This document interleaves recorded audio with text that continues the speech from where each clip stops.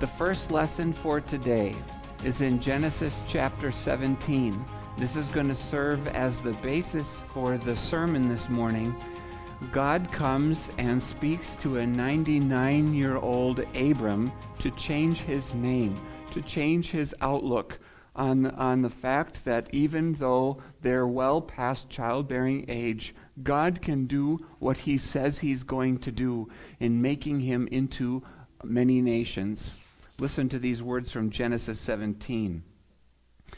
When Abram was 99 years old, the Lord appeared to him and said, I am God Almighty. Walk before me faithfully and be blameless. Then I will make my covenant between me and you, and will greatly increase your numbers. Abram fell face down, and God said to him, As for me, this is my covenant with you. You will be the father of many nations. No longer will you be called Abram. Your name will be Abraham. For I have made you a father of many nations. I will make you very fruitful. I will make nations of you, and kings will come from you.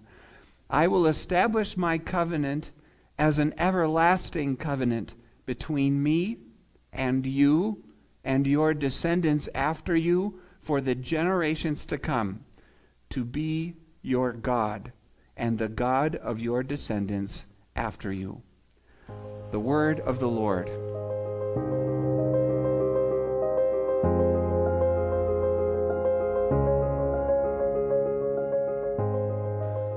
Dear people of God who belong to him and are like sheep in his wonderful, blessed pasture, Merry Christmas to you. What child is this? I don't know about you, but everybody else has already moved on. These decorations aren't up in many homes anymore. The ones that we still have up, the Advent Christmas wreath that is lit, the Christmas tree in the corner, the poinsettias, the lights up top that nobody wants to have them leave for like all winter. We're still decorated. But don't you sense, and I would just like you to think about passing into a calendar year and sort of like resurfacing, like if we took our deep dive away from the storms of life down in the Christmas calm, or maybe it was a Christmas frenzy for you, but then you come back to like normal schedules and routines, and you go to work tomorrow and you go to school this week and things like that, and you get back at it. Do you sense that like, here we go, it's another year? How does it feel to you? It's another year of, well, I'm going to have more troubles. I mean, didn't 2021 and 2020, haven't all the years kind of taught us that you can't really predict what's going to happen? We're actually very bad at predicting what would take place. We spent a few days out of town, the family, this last week, and we're flooded with texts from our neighbors like there's a wildfire across the highway from our house. It was pretty insane. We didn't expect that. And we were probably a couple days away from sharing the fate of a Boulder community that had so many homes destroyed. It's just a wonder. You come back and you're like, well, Christmas is sure over. Party time is sure over. And now I go back to the, that's what I want you to identify with. What do you go back to? Is this going back to a year? Is it like, are you optimistic? Are you pessimistic? How are you feeling about it? Who's still wrestling with a sinful nature? Who's still living in a world that obviously doesn't toe the line with God very carefully, doesn't care about his will or his way or his word? Same kind of calendar year sounds like to me. Might get sick this year, might have other troubles, might have something financial come along. You never really know, do you? There's a struggle on the left hand and there's struggle on the right. Scripture is never given to a people who are fully satisfied like you're already living the dream. That comes in heaven, and it awaits us. God opens his mouth for Abram. God opens his mouth for you and for me because he knows that there's holes to fill. Big old potholes, and there's always road work and construction to do. He knows that there's fears and worries and pains and struggles. You might feel alone in them. You may feel like the only one with such a load that you're ready to, okay, to a new calendar, you're going to put this burden back on my shoulders again, right? Well, what was it for Abram and Sarah? Was this just a walk in the park? Hey, you're going to be the father. You're going to be a father. You're going to be parents, was what they heard at 75 years old and 65. Abram and Sarah, 75 years old and 65. Then you remember what happened? Practically a dozen years passed by. And nothing, no child, right? Sarah has proven to be barren. Nature has tried. And there's no child. And we hear in Genesis 15, it's like an Abram version of Abram that's pulling out his hair. And he's like, you know that my servant is going to inherit my whole estate as things stand right now, Lord. He says that out loud, Genesis 15. My servant is going to get all of this. Is that what you had planned? It's kind of a careful prayer to God right there. And God says, I am your shield, your very great reward. And then you turn a couple pages or one page to chapter 16, and they plan on, let's use Hagar, right? The attendant to Sarah. Maybe you can have a child through her. And so Abram has a child. Now, this isn't just like a servant in the house, heir of the estate. Now, maybe God's plan would be we can help him along. We can steer the direction of God fulfilling his promises, right? So 12 years later, Hagar is pregnant, gives birth to Ishmael. Now, Abram's 86. And so Sarah hasn't given him a son, but maybe this is what God had in mind, and it wasn't, and it made a mess. And now you turn to page for Genesis 17. And that's where God is going to be all as specific as it can be. And I want you to listen to this because God can flip nature's course on its head like flipping pancakes. God can do what he wants to do when and where he pleases. You know this about God, but it's time for God to say it out loud. He's going to say it to your 2022. He's going to say it to every burden you feel on your shoulders, every struggle in your heart, and every worry and fear that runs through your mind about now what for this year. God's going to talk to it, and he starts, right? He comes to Abram, and he says, I am. Isn't this the perfect place to start your new year? Listening to what God's going to say? I am El Shaddai. Ever heard that Hebrew name before? El Shaddai? I am El Shaddai. It's the first time in Genesis, right here in Genesis 17. Not the last time. It's going to come up 4 more times just in Genesis alone where God uses this name. So he's looking at Abram and he says, I am El Shaddai. And if El Shaddai were a Marvel character, you'd have to picture somebody who could do what they want with all the gemstones. I don't know if you know Marvel, but they like gather these different powerful gemstones that have different things they can do. I don't have it all sorted out. Are there 5, 6 of them? There's 5 of them. Okay, this is El Shaddai has all the gemstones. Of course, he's God, right? God's going to be able to do what he wants. El Shaddai is hard to interpret. It's translated, I am God Almighty. I am God the powerful. I am God with no boundaries or limitations or weaknesses. I am God the all-sufficient. There is nothing I lack. There's never a time where I say, oh, I wish there were more of this at my disposal. God never has to feel that way. He never has to operate that way. He just says and he does, and he wills and he executes. He promises and he fulfills. I am El Shaddai. Start your new year in God Almighty, he says. It was Abraham's new birthday year too, right? 99 years old. You start here. I am El Shaddai. Walk before me faithfully and be blameless.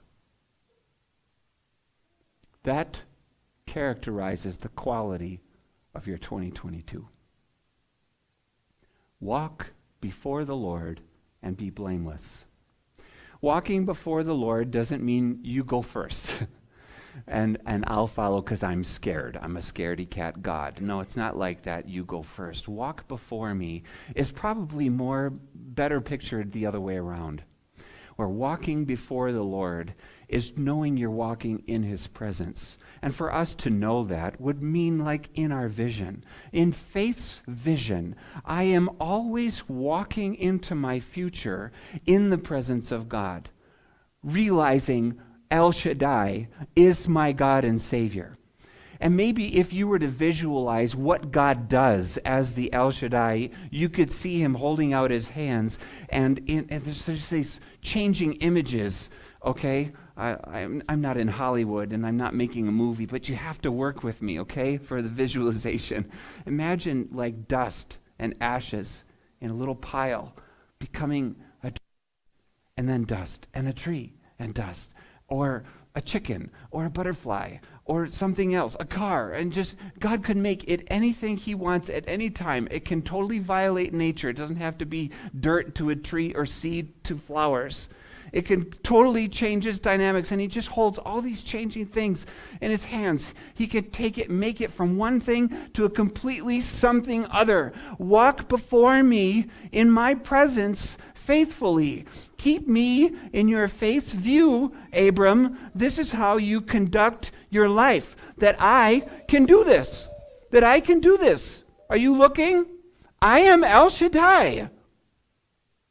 I am God Almighty. Walk before me and be blameless. I don't care how old you are. I don't care how barren. Is there degrees of barrenness? I don't care how barren Sarah is or how many times you've seen it not work. Walk before me. Me. Eyes here. I do what I want. And then he says what he wants. He wants your faith. Let it fly. Let it run. Let it soar. Walk before me. It's faith in all its thanksgiving, in all its joy, in all its daring confidence, staring at a new year saying, I have El Shaddai in my presence wherever I go this calendar year. He can do what he wants. He's going to keep his word. Abraham can go and have a very nice dinner conversation with Sarah and build up her faith. You know what? He's going to do this. He's going to do it through you and through me because he said so. And he's El Shaddai. That's blameless living. Doesn't get ensnared by fears and worries that are more aligned with unbelief than they are with faith. God help and spare us with his present mercy and grace to come and speak these words into your life and to walk with you again this calendar year. Then God says, I'm going to make you into many nations with an everlasting covenant between me and you and all generations after you to be your God. I want you to emphasize three things that you see there. I am going to make you into many nations. This was not just about Abraham and Israel, right? The line of the Jews, or even many nations coming through Ishmael from Hagar. Now I've got two nations, right? The Jews through Abraham's son Isaac, and then Ishmael and the Ishmaelites. This isn't about, okay, now I just made two nations. No, many nations. Many nations is aiming at what? Ultimately fulfilled when and where? In Jesus.